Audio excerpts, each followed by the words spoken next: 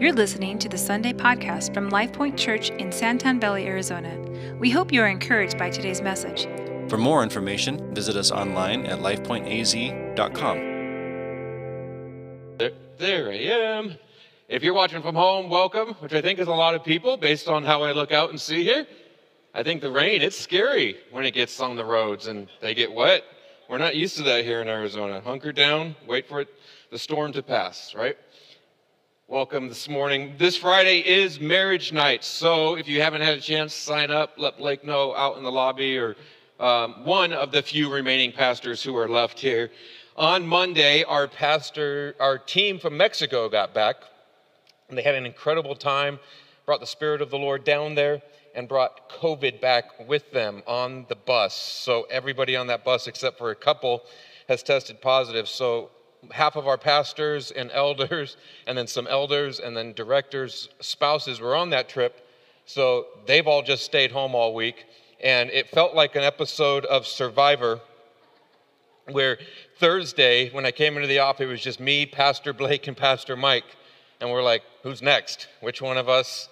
And we made a pact, though, that if over the next couple days, 2 went down, whoever was left was preaching this morning. And so here I am, by the grace of God. Pastor Blake's out there, Pastor Mike's out there. But we want to pray. We've not only got the staff here, but we've got a lot of people in our congregation who have come down and gotten sick over the last few weeks. I guess it has finally found Pinal County out here in mass. And so we want to pray, ask for God's protection and his blessing and complete healing over all of those here in our congregation, our midst as well that we're seeing. So if you just bow your heads with me, we'll pray. Lord, this whole last year and a half has been so confusing and tumultuous at times. Lord, as the sickness has been here in this place for a long time, we see it just running more and more rampant around us. And so we pray, God, that fear would not settle into our hearts, but that we would trust you, the great physician. Jehovah Rapha, would you come? Would you heal those who are sick in our midst? Would you heal those, Lord, who need you so badly? Would their healing of this small disease be a massive change spiritually in them? Would they see you? Would some find you for the first time, Lord, as you heal their bodies? We praise you, God, for you are mighty and great, and we thank you, Lord, that you never leave us to walk this alone. In Jesus' name, amen. All right, if you have a Bible, open it up to Titus, the book of Titus. Yes, and if you're watching from home, we're glad you are here watching. Open up your Bible to the book of Titus as well. This morning, as we are in the fourth part of what is truth in a world full of chaos at times and misinformation at times, what is truth is what we've been talking about. And this morning, I want to share specifically about what is truth in regards to discipline. To discipline. And there is freedom, my friends, in discipline. Do you know that? There is real freedom in discipline. We as a country enjoy the freedoms we have because of the discipline of the men and women who have gone before us, right? Discipline to do things they didn't want to do. Discipline to do things that made their lives harder and uncomfortable. Discipline to do things that others may have been scared to do. Discipline brings about freedom, although it doesn't usually feel that way when we're in the midst of it. Discipline is hard. It's not enjoyable. And so this morning, we're going to look at this idea of the freedom of discipline, spiritual discipline specifically, that God has set before us. And I want to put before you that I believe some of the reason we see such a struggle in the church right now for truth and a struggle for unity is because we have laid aside these spiritual disciplines and made them optional disciplines. What's an optional discipline? Not discipline, right?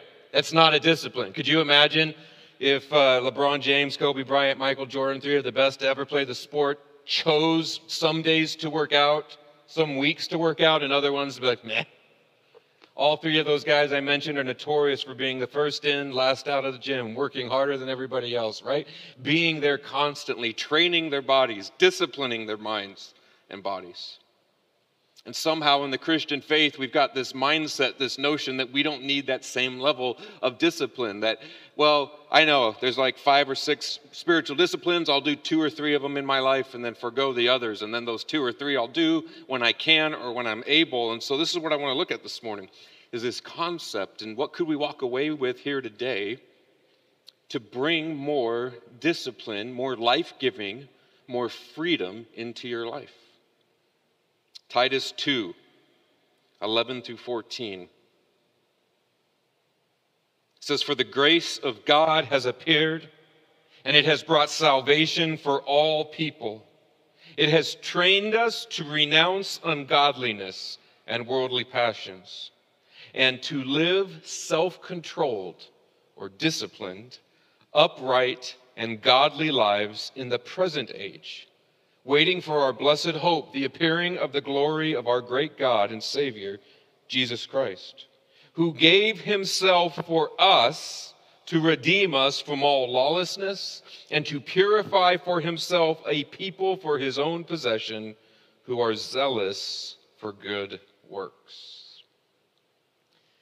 So this is speaking specifically about the discipline of Jesus Christ, his purpose behind it, what it accomplished, and why. What is the why behind why he did it, right? 1 Timothy 4:2 says to be ready in season and out of season. Have you heard this before? What is in season?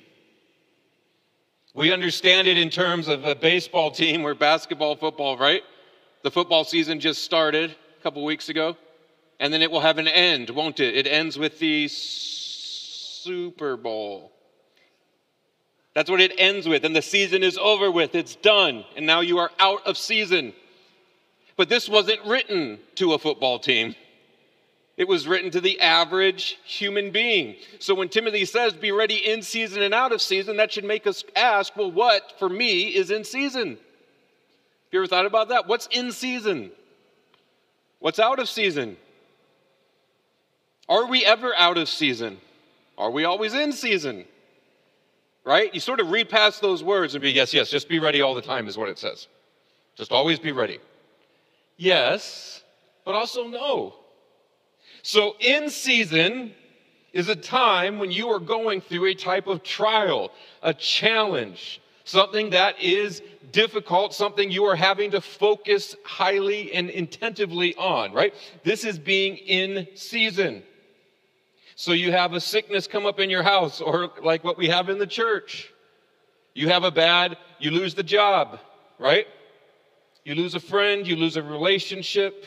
You've got a moral decision to make, and it's placed right in front of you, and it's going to affect your livelihood.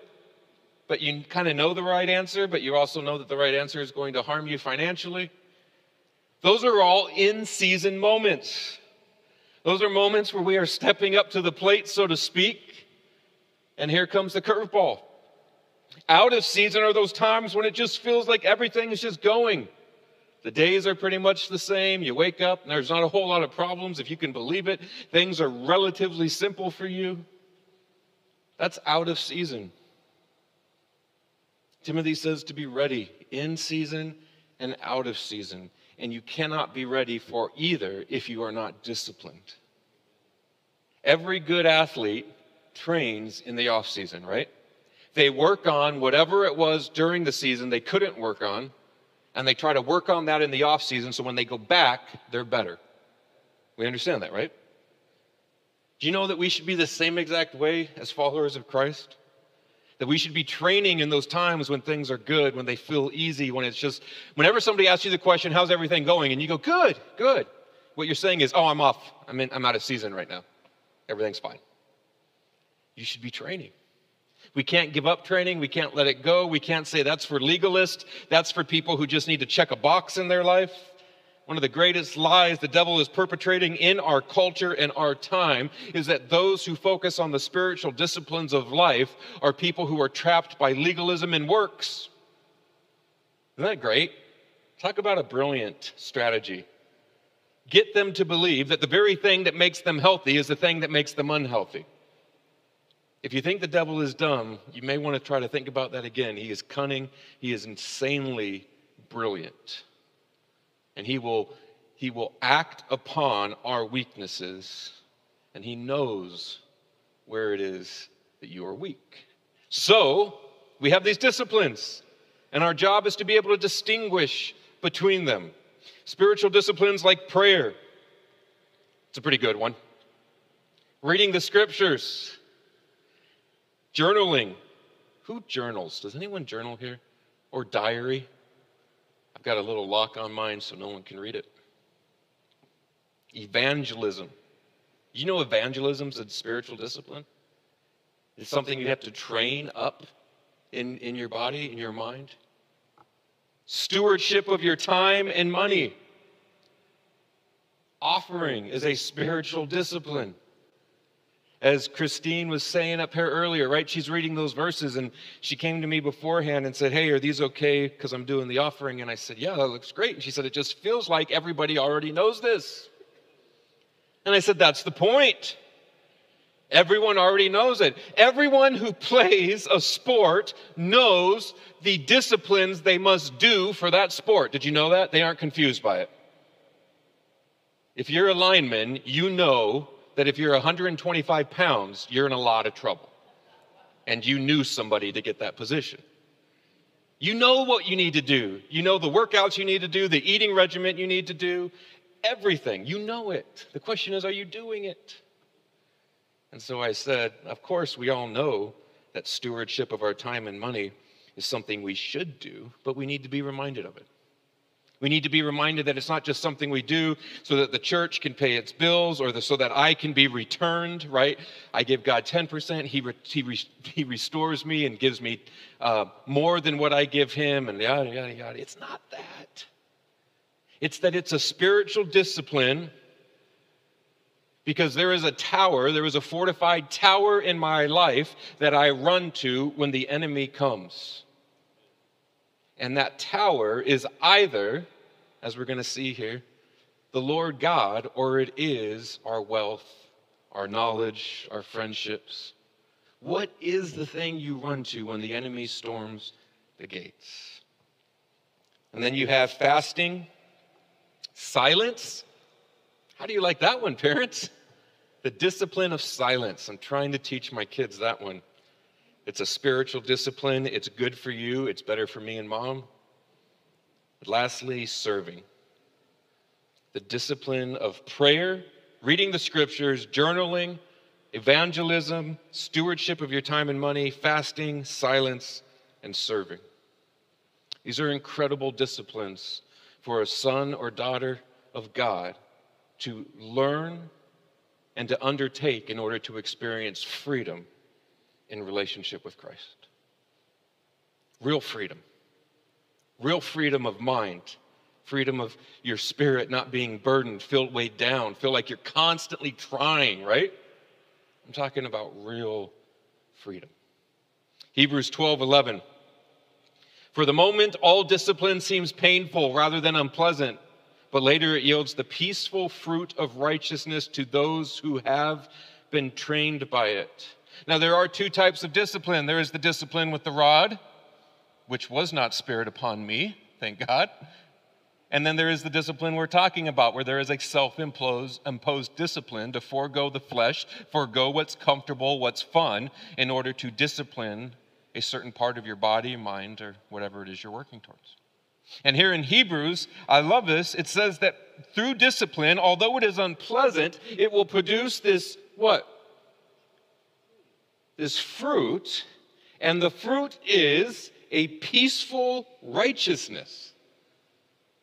Have you ever thought about the fact that you are disciplining your body when you're reading the scripture or journaling or praying, and that from that discipline, you can expect to receive a peaceful righteousness? That should lead us to say, what is that? What does that look like? Tangibly, what does it look like in my life to have peaceful righteousness? Well, what is righteousness? Why does the Bible talk about going after it so much? I know what self-righteous people are, and I don't like them. I know what it is to be self-righteous, and I don't like it. So why do I pursue a peaceful fruit of righteousness? American Dictionary says the quality of being morally right or justifiable is the definition of righteousness. But the righteousness the Bible speaks of is not our own. It cannot be garnered through the disciplines. Do you understand this? And this is this delicate balance that our human brains, we struggle to get this. So you're saying if I do the disciplines, I'll attain peaceful righteousness. No. I'm saying if you do the disciplines, you will engage in a relationship with the one who will give you his righteousness. You see the difference? It doesn't, the spiritual disciplines do not lead to the peaceful righteousness. They lead to a relationship with the one who bestows upon you his righteousness. This is the massive difference between religion and relationship.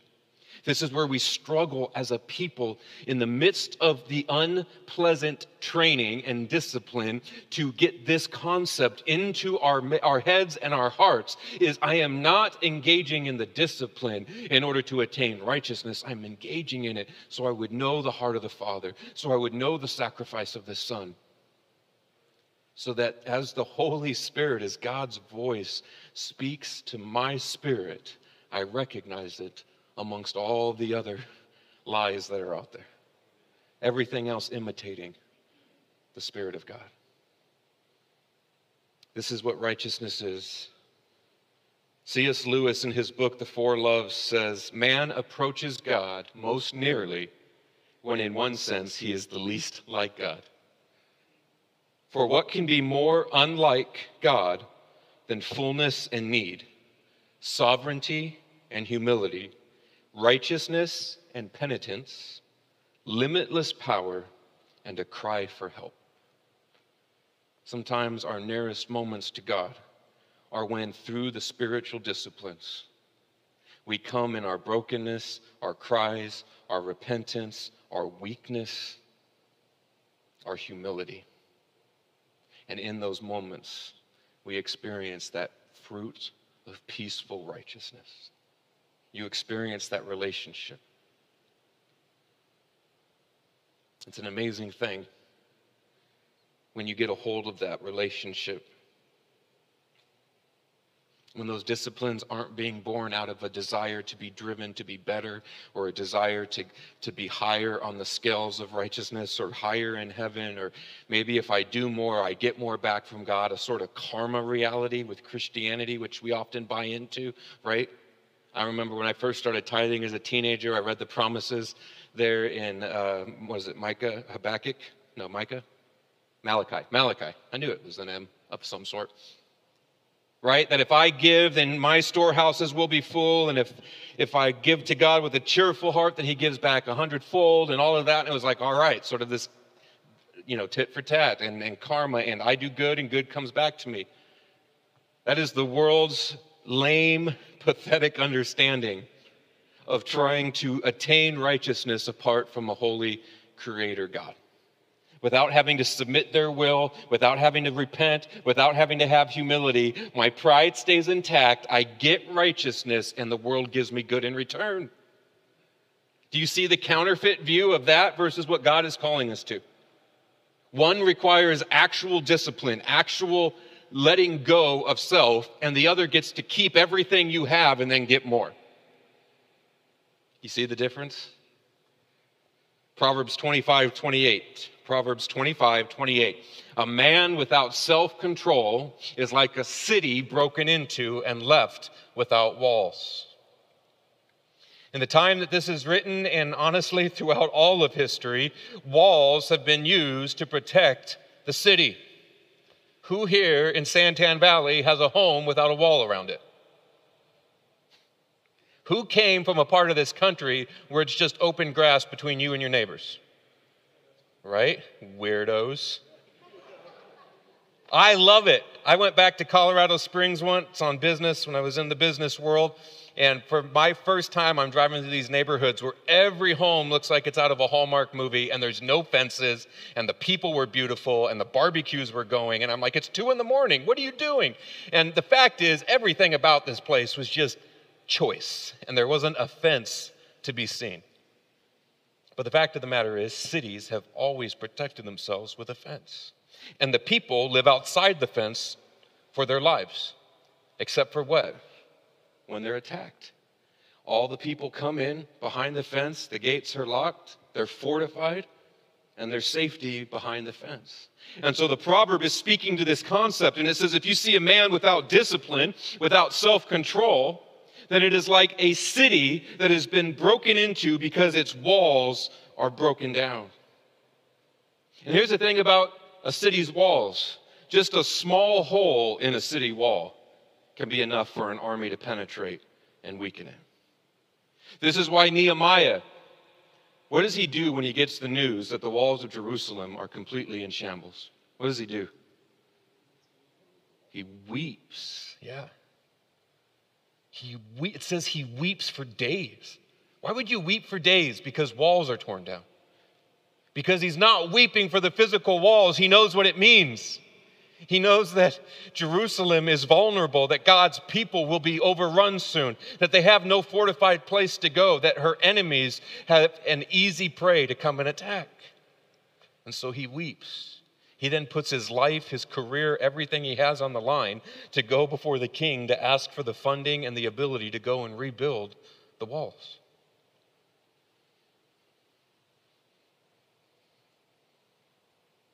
Proverbs 18, 10 through 11. I'm going to finish this imagery here that we get from the Old Testament, and then we're going to go back to Titus. Proverbs 18, 10 through 11. The name of the Lord is a fortified tower. The righteous run to it, and they are safe. The wealth of the rich is their fortified city. They imagine that it is a wall too high to scale. You catch that? And as Americans, I don't care where you're at on the American financial slide, we are wealthy people. And this proverb says to the wealthy person, their money, their wealth is their fortified tower. And they have this illusion that they can have enough wealth that they can build a wall so high that no enemy can come and break it down or climb over it. This is what it's saying, right?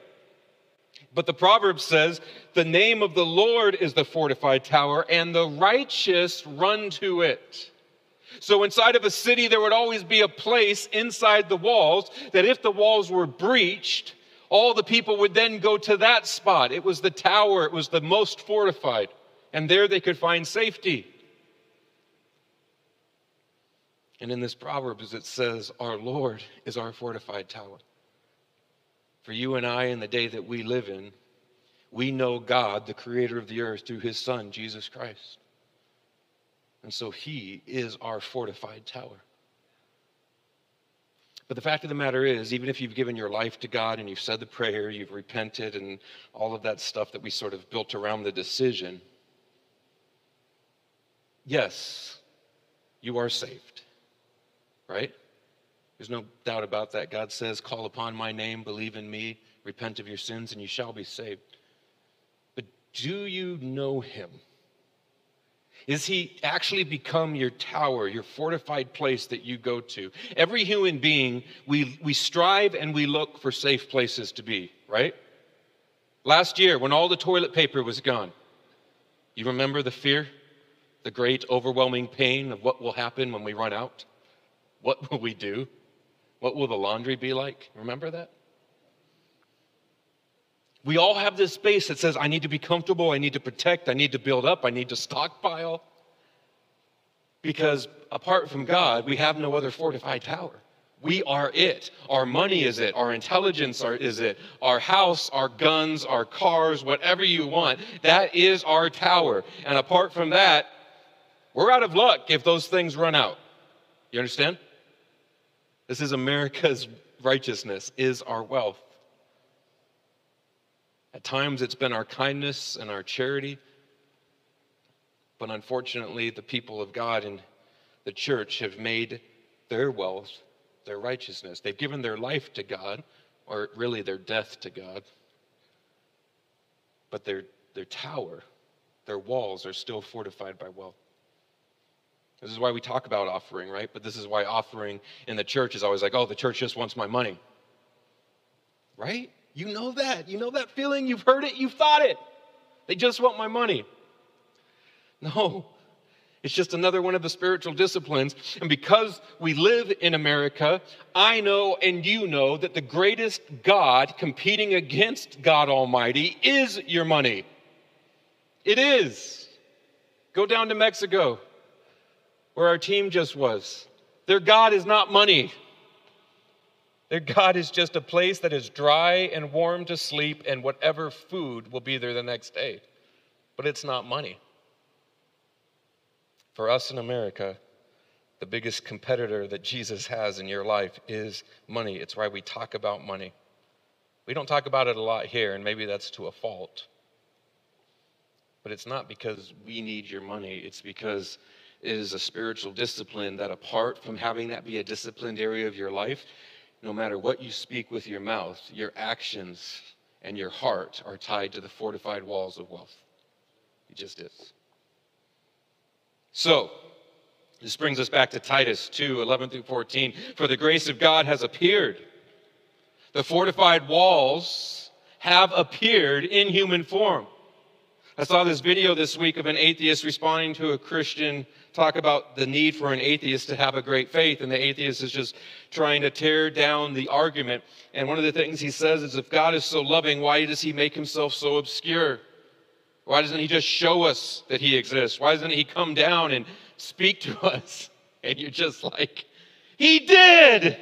His name was Jesus. There is more information outside of the Bible on the man Jesus that existed 2,000 years ago than on any historical figure that has ever walked the earth.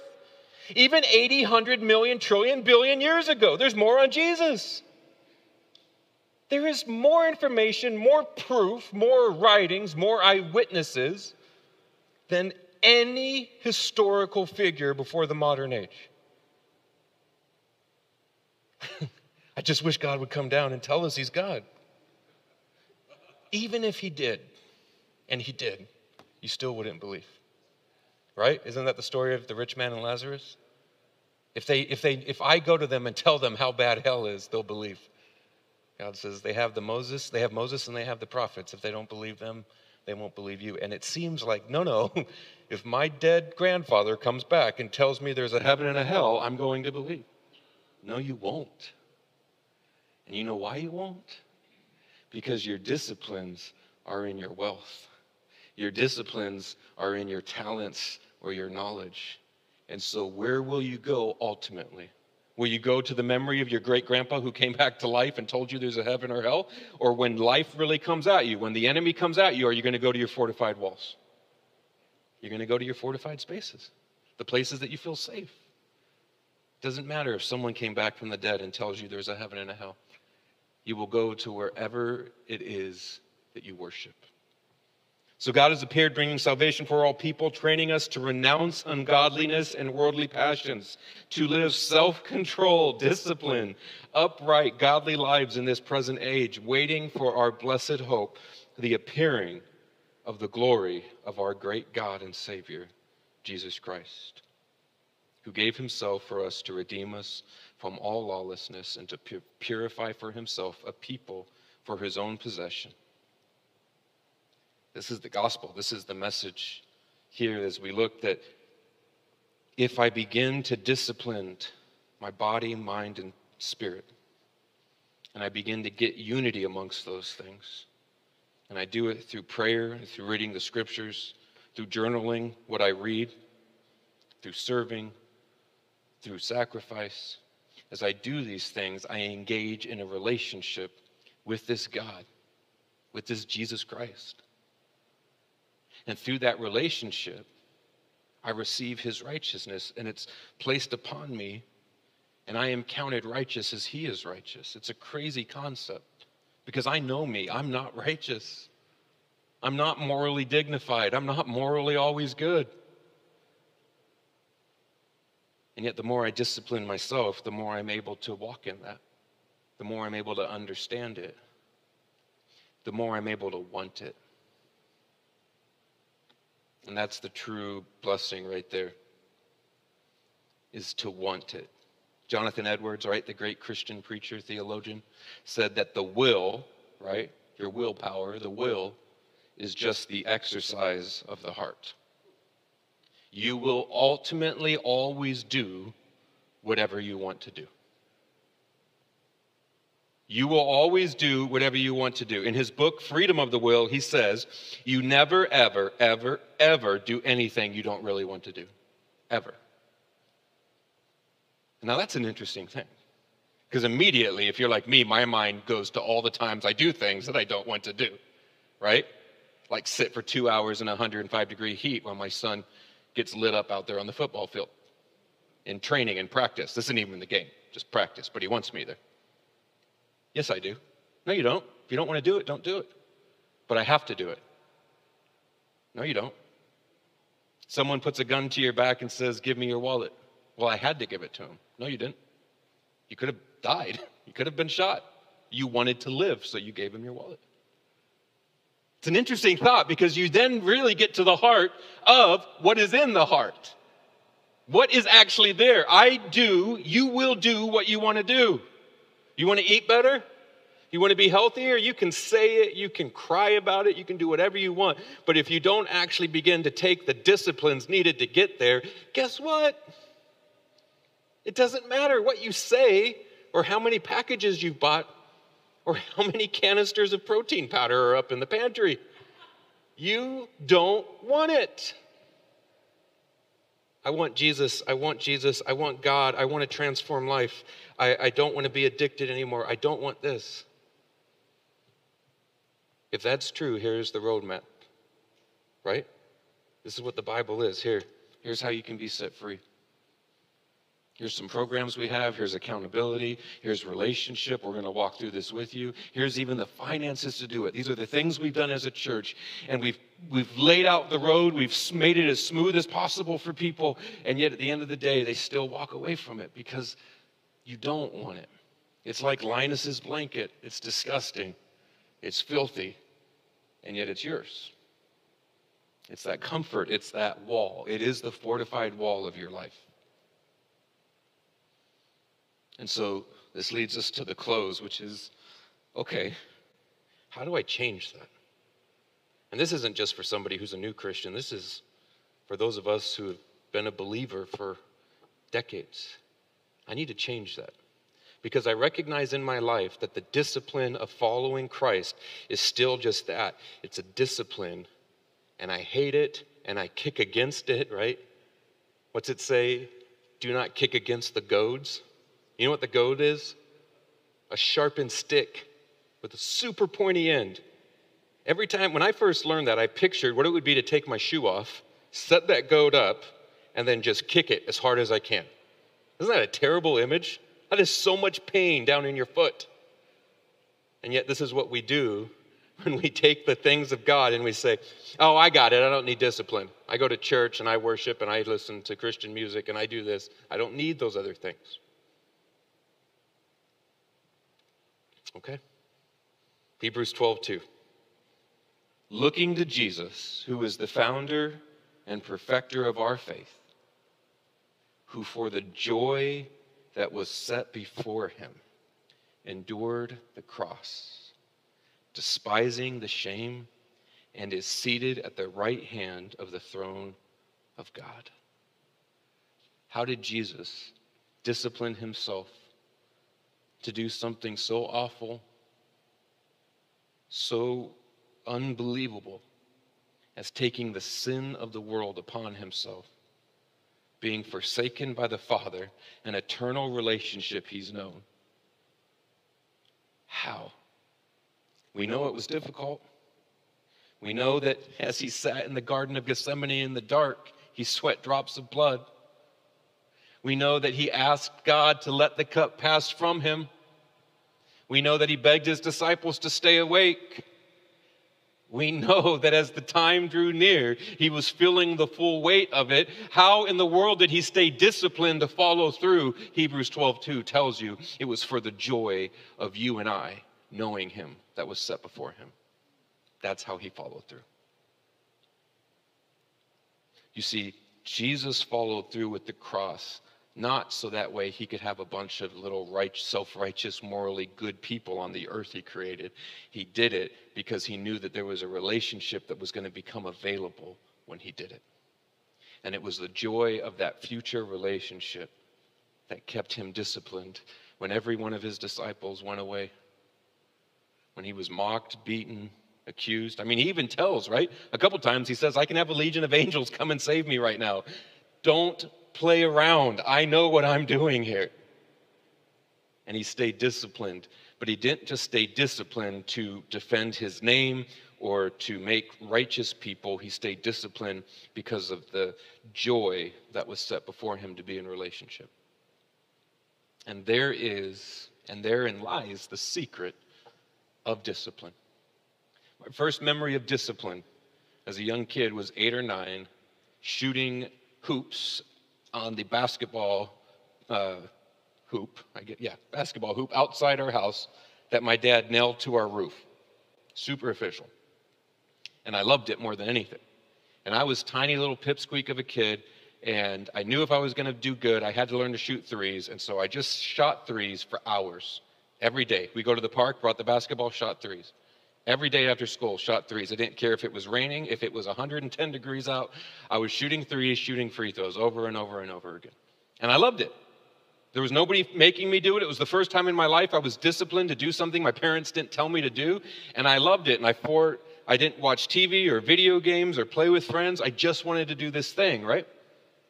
But I wasn't doing it because I was hoping to be in the NBA. I was doing it because I genuinely loved the sport. And I wanted to be better. Now, it paid off because my freshman year, I actually got accepted on the varsity basketball team. Pretty neat, right? I purposely did that to you. It was a Christian school of about 5 guys and 12 girls. So, technically, had they not added me to the basketball team, they couldn't play in the league. So they had to. But the point is, I still made it on. There were slightly more guys and girls than that. I did it because I love the sport. I did it not because I was driven to please anybody or do anything other than the love of the sport. If you look in Genesis 29, you'll see a story of a guy named Jacob who loves this woman named Rachel. And in order to be with her, his uncle says, you have to work for me for 7 years. Do you know what it says about Jacob's time during those 7 years? It says it was as if the 7 years was just a few days. Why? It says, because of his love for Rachel. Because he loved her so much, the cost of the 7 years of work meant nothing. It breezed by. This is the relationship with God the church so desperately needs right now. It's the relationship. And relationship is found in discipline. When I married my wife 17 and a half years ago, if we weren't disciplined to continue to do things that every good marriage needs, which you'll learn about this Friday, if we weren't disciplined to do those things, then over the last 17 years, as the many storms have come upon our marriage, we would have each ran to our own separate fortified place of security. And ultimately, that's where relationships break apart. But because we were disciplined over many other areas, we were able to endure storms and still be together and still be stronger than when we were young and in love. It's the same thing with Jesus, friends. And if you want to know Jesus, if you want to be in this relationship with him, you've got to be disciplined, and it will set you free. The very discipline that you think you don't have time for, the prayer, the journaling, the reading the scriptures, the serving at the church, the tithes, any of that. I don't have time, I don't have the availability. You're you're cutting off your arm to save your hand. It makes no sense. It's not going to do anything. The discipline is required in order to know who Jesus is. So I encourage you today, wherever you know that you're lacking discipline, wherever you can look at your life and honestly say, I know that God's asking me to be more disciplined here. And make a commitment today with someone you know, someone who will hold you accountable, Say, this is an area of my life that I'd like to see freedom in and discipline. Because here's the really scary thing. We'll invite the band out. We're going to close here. Is those who don't know Jesus for two reasons. One, they stuck their head in the sand and they don't want anything to do with religion or Jesus or any of it. Oh, I've studied, I've researched, yeah. I don't want it. I don't want to submit my will. I don't want to admit that there is a creator who I'm answering to. I don't want any of that. And so I'm just not going to look. I'm going to close my eyes. And then I'll just live in the world. The other is somebody who God has intentionally blinded. The scripture says he has intentionally blinded them. He has not called their name. They can't come to him even if they wanted to. And the fact is they can't even want to because he has not sustained the desire in them. Which one is a more scary place to be in? The second one. At least one day, the person with their eyes closed to God and religion could open them. And perhaps they'd see God and his love. But to the one who God has blinded, who he has given over, it says he has given them over to their lust of the flesh, lust of the eyes, and the pride of life. He's given them over to it. They've asked, they've begged, they've kicked against the goad for so long. God said, here you go, it's yours. And one of the most horrifying things to me growing up was that idea of God ever blinding my eyes to his presence. Now, I didn't have a full understanding as a young man of where I was and what it takes to get to that point. But I can tell you that as I have grown with the Lord over the years, the spiritual disciplines have kept me in relationship with God when it has felt like everything is crashing around me. When I don't understand, when I am worn out, when I don't feel his presence, when I don't see him answering prayer. Because my faith isn't based on him answering prayer. My faith isn't based on a feeling I get. My faith is based on the work that was done on the cross. And because of that work, I am promised the righteousness of Jesus Christ. And so that's the foundation, that's the walls that I rest in, that I find comfort in, that no matter what's going on in our country and our world, I'm in a fortified place of Jesus Christ. And for some of us today, there are some disciplines we need to get back to for us to realign our eyes and our relationship with Christ. Does that make sense? Let's pray. Father, as we come before you here this morning and we prepare this time of communion, where your body gets together and we remember, Lord, that you did connect with the world you created. You didn't just connect with us, you didn't just speak from a cloud, but you came down in the form of Jesus Christ. And for those who doubted, you did miracles and things that couldn't be explained. And then if we still doubted, you died on a cross, and on the third day you rose yourself from the dead. You walked this earth and hundreds of people saw you. And they saw you ascend into heaven, God, and yet through our own blindness, through our own ignorance, I choose to not see you. And I pray, Lord God, that you would bring discipline into my life.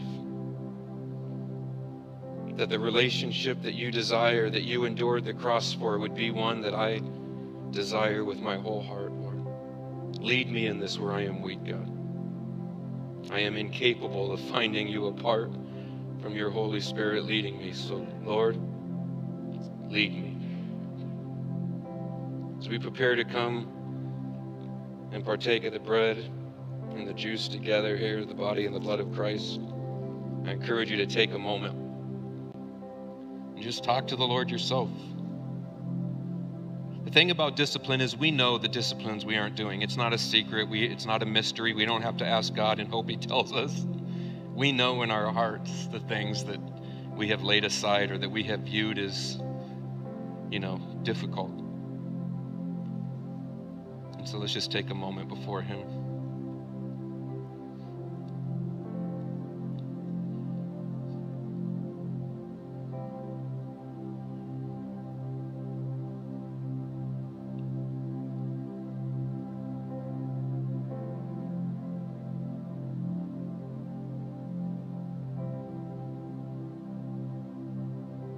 on the night that Christ was betrayed, the Gospels tell us that he took bread and broke it amongst his disciples, and then told them, "This is my body, which is being given to you." We thank you, God Almighty, for the sacrifice. Let's taste and see that the Lord is good.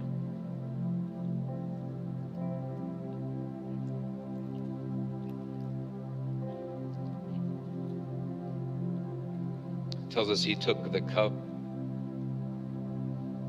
and he told the disciples that this would be the blood of a new covenant, that the blood he would shed on that cross would cover the sin of all mankind, past, present, and future. And that all we would have to do is look up to him and ask for forgiveness. We thank you, Lord, for the blood of Christ. We thank you for salvation. Let's drink together.